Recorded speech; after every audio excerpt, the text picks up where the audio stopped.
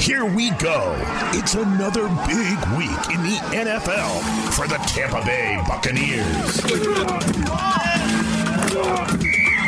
This is the Bucs Wire Podcast, powered by USA TODAY Sports. Now, your host, Ryan O'Leary, and Bucs Wire editor, Luke Easterling.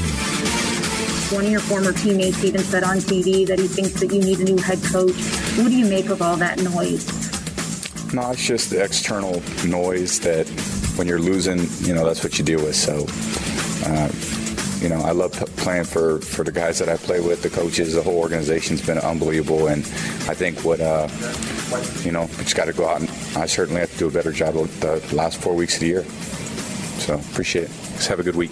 That's Tom Brady, Luke, answering his final post-game presser question. That's about a whopping 2 minutes, right? That lasted. Clearly not a happy camper following a second straight 27-24 loss. This one to the Chiefs, knocking the Bucs to 7-5, entering the bye week. I got some opinions on Brady. I've seen this plenty when he was back with the Patriots, but what's your takeaway on kind of a salty Brady? Not shaking hands with Jared Goff a couple weeks ago. Now he's not hanging out the post-game presser with the media. So what do you think about this? I just think that he is a kind of guy who, especially at this point in his career, maybe not necessarily because of what he's accomplished, but because of how focused I think he is on the next thing, right? Like, when he loses, he's on to the next thing probably a little bit quicker than when they win. I mean, obviously you want to soak up the win for 24 hours before you kind of turn the page. I feel like when you lose, it's like 24 seconds, like I don't want to think about that anymore. As far as the handshake thing, I think he's just made it clear if he doesn't care about you, he's not going to hang around. Exactly. I mean, I don't think to him it's personal. I think honestly, it's if I don't have a personal relationship with you, which is basically what he said the last time he was asked about this, or if I don't respect you enough as an opponent, which I think he's done obviously with Patrick Mahomes on Sunday and hasn't done with guys like Jared Goff, guys like Nick Foles. I think it just shows for better or for worse. Again, you can make it personal, but I think to him, what the message I get from that is I don't respect you.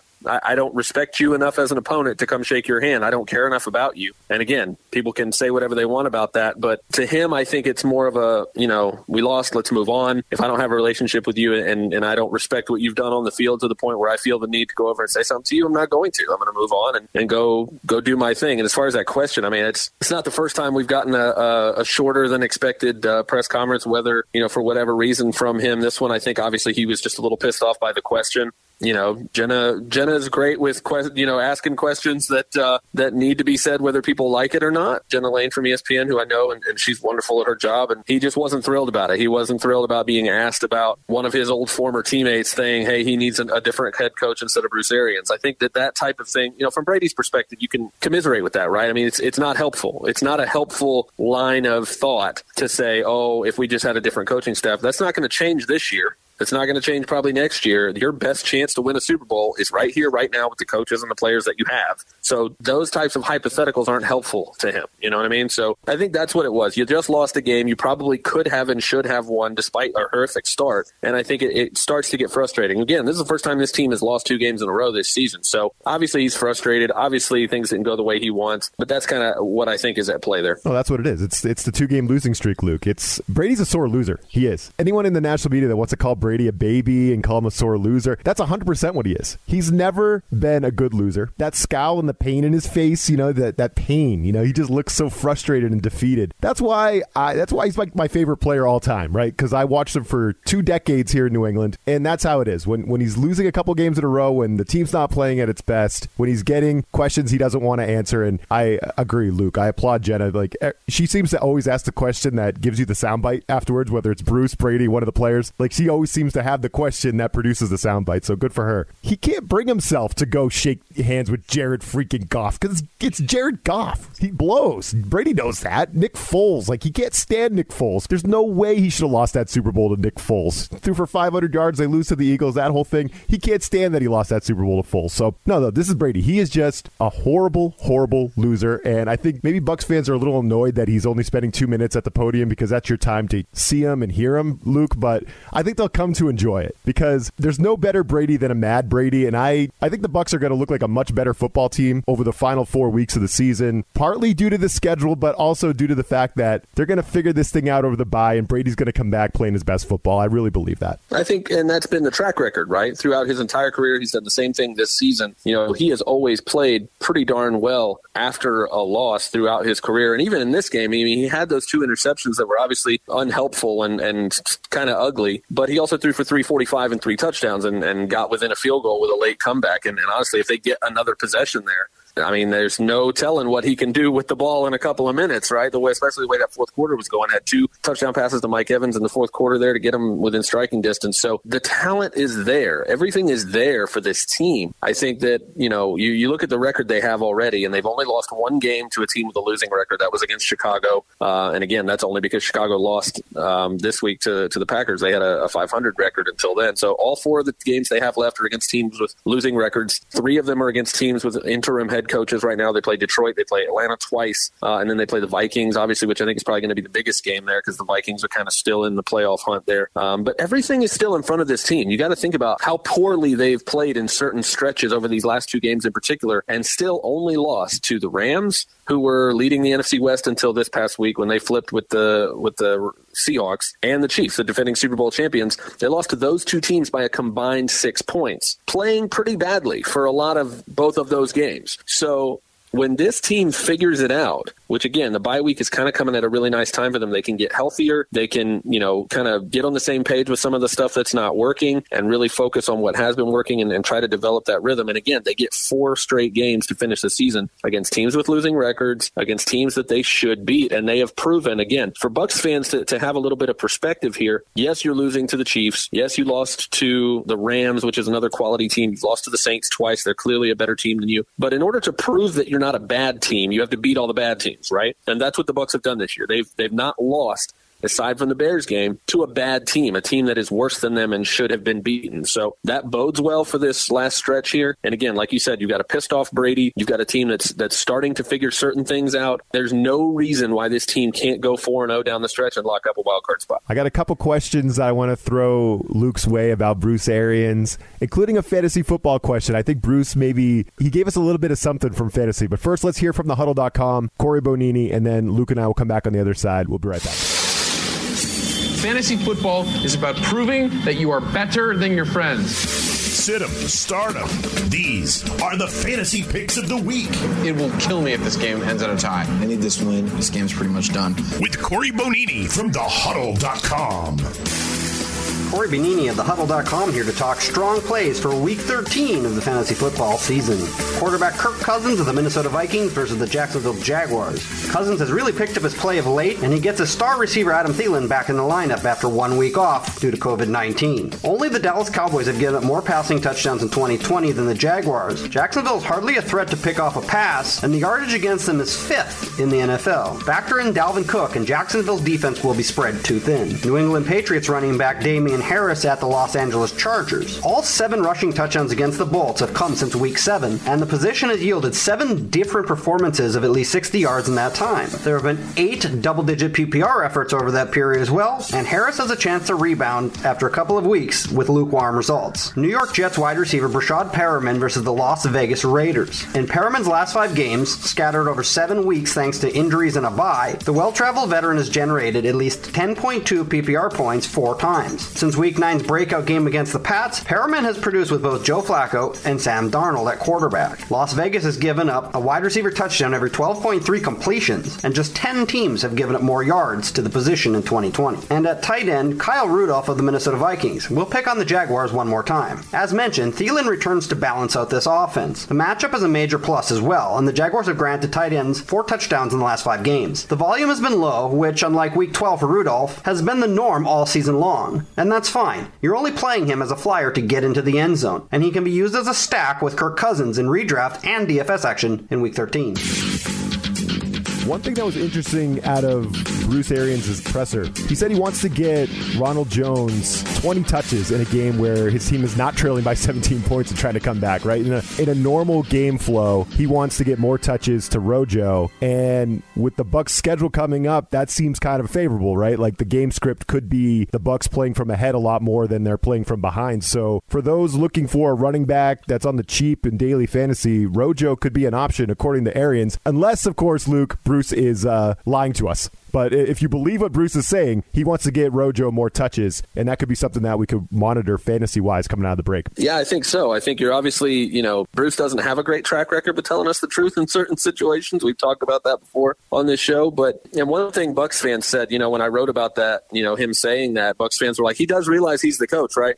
He says that Rojo needs 20 touches a game. Well, guess who can make sure you that have the happens? power, Bruce. You have the power. Yeah. So obviously, you'll believe it when you see it, right? But I think it's been clear. I mean, we go back to the off season when he was like, Rojo's our guy. Over and over and over again, he said this. Then they drafted Keyshawn Vaughn in the third round. He still said, hey, Rojo's my guy. He signed LaShawn McCoy. He kept saying it. He signed Leonard Fournette. He kept saying it. And honestly, that's pretty much been borne out this whole rest of the year, right? I mean, Fournette has had his flashes here and there, but otherwise it's been Rojo's show. And Sunday was another example. He only had 10 touches, but he got over 100 total yards at the 37-yard catch and run. That was really impressive. That was the Ronald Jones I scouted at USC, right? When I'm doing draft work, when I remember watching him, that's the guy I saw. Explosive after the catch when you get the ball in his hands, giving him opportunities in the open field. And he's bigger, more physical back than he was at USC now, so he's more effective between the tackles. And honestly, if there's something about what Bruce said that I don't really buy, it's the fact that the game script, he thinks that it kind of dictated the fact that he didn't get a lot of touches. Bruce, you were down 17-0 at the end of the first quarter and didn't really have to deviate from that game plan. It wasn't like the Saints game where you're down 31-0 at halftime or whatever it was. Like, they had time to stick to the game plan. And I think even later in that same presser, he kind of said the same thing. It may have even been in that same answer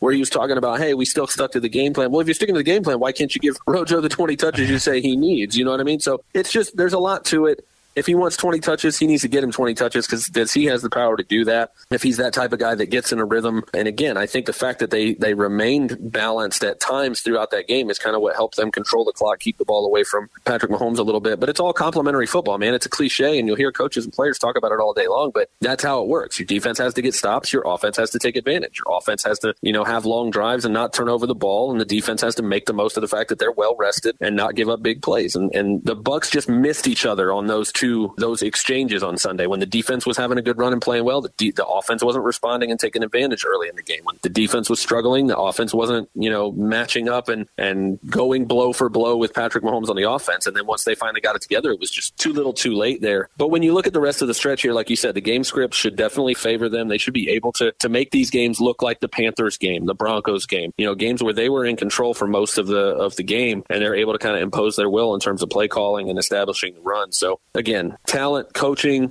everything points to the Bucs having a very strong finish here against some teams that are just not as good as they are, but you have to execute. You've got to go make it happen. And all these teams would love to play spoiler. Again, the Vikings are still in the playoff hunt here for a wild card spot. The Bucs could conceivably split these 4 games and still get in, but you don't want to do that. Obviously, you want to finish strong. Everything's in front of them. For fantasy owners, I think if you're going to pick anybody in this offense that will give you something on a week-to-week basis, Rojo's probably your best bet, even with all the receivers they have. There's so many different guys that I feel like he's one of the ones you can actually count on to get the ball when they run the ball, because when they pass it, it's really, you never know. Yeah, and speaking of the coaching, Luke, and I got to say this and admit that I am a card-carrying Tom Brady honk, Tom Brady apologist, Brady Bobo, right? You know that. But it seems like Bruce is kind of telling us, look, Tom's hitting him in practice, but he can't seem to hit him in the game. He's getting confused by coverages. He's picking the plays off the sheet. We're just calling the plays Brady wants. So Bruce we've talked about this before. Bruce is not shy about letting us know that Brady's kind of struggling out there, or it's on Brady. Bruce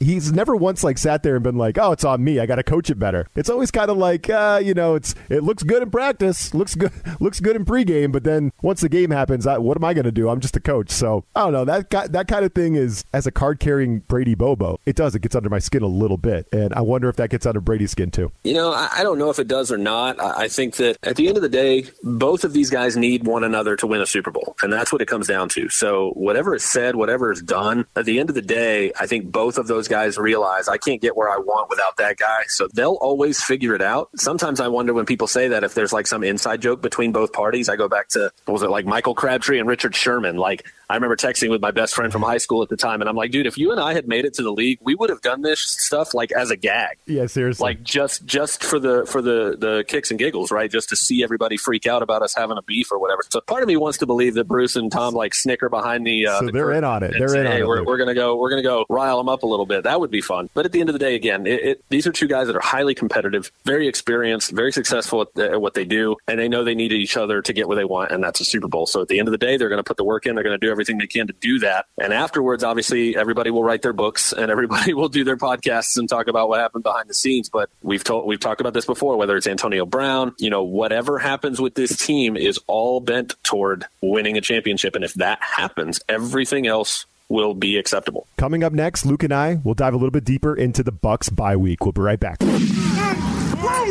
It's that time again for the line of the week. The inside track to the favorites, the underdogs, and the over-unders. I think I want my money back. Now, here are Jeff Clark and Eston McLaren from USA TODAY Sportsbook Wire. Hello, I'm Eston McLaren of sportsbookwire.com and Bet Slippin' Podcast, joined by my colleague Jeff Clark. We're breaking down the Monday Night Football game between the San Francisco 49ers and Buffalo Bills. The 49ers come in as 2.5-point underdogs as the official home team in this. They have minus 106 odds. The Bills, minus 115 odds to win by a minimum of 3 points. Jeff, do the Bills continue to roll through 2020 or are the 49ers back on track? Oh, for sure. I'm on the Bills to win by more than a field goal here. Josh Allen could stretch the 49ers defense more so than Jared Goff could last week. And I think this Bills defense is trending up. And it's going to do a good job against the 49ers rush and make Nick Mullins beat them in the air. I think the 49ers are back on track. They're getting healthy. The running game looking strong. The defense coming on as well. Kyle Shanahan's squad fighting for a playoff spot. I think they make it back-to-back and beat the Bills. Back the 49ers, plus 2.5. So, Luke, another interesting thing that Bruce talked about was beating the virus during the bye week, right? And that's interesting because the COVID thing in the NFL has gotten a little silly. It's gotten nutty. Between the Broncos thing with Kendall Hinton playing quarterback, he's like the most famous guy in the NFL right now, and rightfully so. It's a fun story. And then you get the Ravens-Steelers playing at 3:40 p.m. because they got to make sure the Christmas tree gets lit on NBC, and NBC's kind of Adam Schefter joking about how the Rockefeller Christmas tree lighting is greater than the Ravens-Steelers game, and it might be, right? It might be. There's some good musical acts going on. That's going to be a fun little show. I don't think I'll be tuning in, but obviously the COVID situation across the NFL has gotten nutty. You got to agree with Bruce that teams coming off a bye tend to come out of it with some issues. Guys are going home. Guys are doing this and that. So what do you think about that thing? Like, it sounds like the Bucs are really going to take it seriously, go home, maybe stay away from the facility, maybe not get in as many reps during the bye week as maybe in past years to try to mitigate any spread of COVID, to try to make sure they're cool coming back from the bye and not affected by this. So what do you think about that? Yeah, I mean, this season, that's obviously got to be your first and foremost opponent every week, right? Is making sure that not just from a football perspective, you've got everybody you need and everybody you can have to go out and win a football game. But, these are all just human beings that live and work where we all live and work. And it's, they have just as much a responsibility as we do to be smart about this and to be safe and do what we can to stop the spread of the virus. So I think that's everybody's first opponent every single day and every single week, just like it is for us in our daily lives. So I think that's definitely smart of Bruce to focus on that. Again, I wonder how it will work and how it could impact the team and their preparations, obviously, but nothing else you do matters if you don't figure that out first. So obviously that's got to be their primary objective coming out of the bye week, to not come back to the building with the same kind of problems we've seen other teams deal with coming out of their buys. So you wait, Bruce is going to lock down the facility, and then Brady will be out in the park with the receivers, and then people will be tweeting and being all upset about it. You just wait, Luke. That's going to happen. Nothing would surprise me at this point, man. Absolutely Nothing. No. What'd you think about the Broncos-Saints game this past weekend? I got to get your take on this. My hat goes off to Kendall Hinton, obviously. I mean, this is a guy who, is thrust into an impossible situation. And I don't know if you saw what I tweeted earlier this week, but I get so sick of the armchair quarterbacks. I mean, I played quarterback in high school, played a little bit in college at a very tiny school. It's extremely difficult to be successful at this sport. Every level up you go. And again, I played at a very tiny school, NAIA school, and just the teams that we played and played against and how good they were, how much better they were I thought than my team, and how much harder I thought I had to work just to get on the field. To go every level up from there to, the FCS level, to the FBS level, to the NFL. I mean, it's so incredibly hard to get to that point. So anybody with their Twitter fingers who has anything negative to say about Kendall Hinton can save it, because it's just a prime example of anybody who wants to criticize their quarterback on a weekly basis and say anything even remotely serious about how they could do a better job. I think Kendall Hinton doing the very best he could under the circumstances is fantastic proof that all the Uncle Ricos out there who think they could do better are absolutely wrong. Yeah, you know what I haven't liked, though, is all the comments being like, look, Hinton led the Broncos to as many points and threw less interceptions than Tom Brady. That thing, like, that's getting a little silly. Like, I root for the kid and I like it and it's fun, but can we not get nutty over it? Like, part of it, like the Broncos, they did let this happen to them, and I know they feel a certain kind of way, but I feel like I like to celebrate Hinton. I agree with you 100%, and I'm not going to, go on Twitter and say, you suck, you know what I mean? That's just ridiculous. But the Broncos are, like, kind of overplaying their hand a little bit. Like, they don't feel like they're complicit in this at all. And part of me is like, yo, like, you had no contingency plans and your guys weren't wearing a mask and this happened, and sorry, but this is the world we live in nowadays. Like, it's gotten a little crazy. Right, and that's the thing, is that you can't pretend that you didn't cause this problem for yourself. Like, you put yourself in this situation again, and right or wrong, you can argue about the rules and the protocols or whatever, but at the end of the day, they were collectively bargained. The NFL and the NFLPA had a chance to, come to an agreement about all of this stuff. So if anybody has a problem with it, they should have known that if,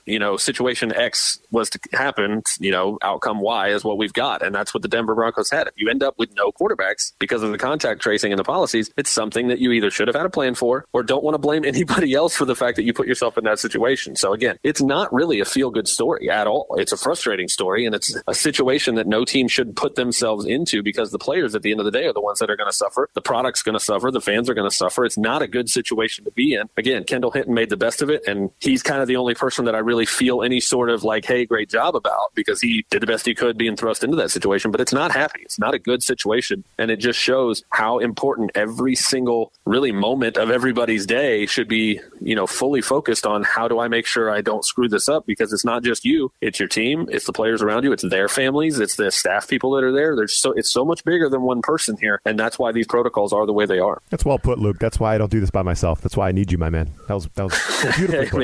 We're all in this together. Cue the High School Musical. All right, man. So this is a bye week for yourself as well. I know you did some Christmas tree shopping today. What goes on for Luke Easterling during the bye week?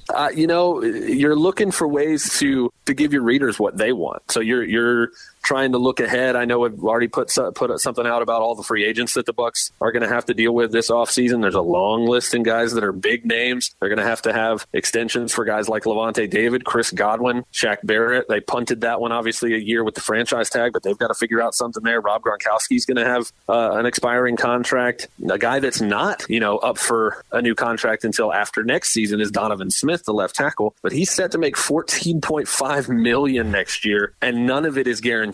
So you're going to have a very cap-strapped team with other players, other key players that they're going to have to give extensions to. And then you look at a guy like Donovan Smith, who has been kind of durable and reliable, but definitely not one of the better left tackles in the league, making almost $15 million a year. That's where you could look and say, hey, we need to save some of that money. And if none of that's guaranteed, maybe we find a younger, cheaper option in the draft, or we at least go to Donovan and say, hey, we need some help here. We got to afford all these other guys if you want to win games. So that's the kind of stuff we focus on during the bye week, is obviously what is happening up until this point, what is left for the Bucs, and what is it going to take to get them to the playoffs. And then you're already looking ahead to next year. What is the offseason going to look like? What is the draft going to look like? So that's what we're doing at Bucs Wire. Love it, Luke. Have a great week, my man. Hey, you do the same, Ryan. This USA Today Sports Podcast has been presented by USA Today's Sports Media Group and is available in your favorite podcast store.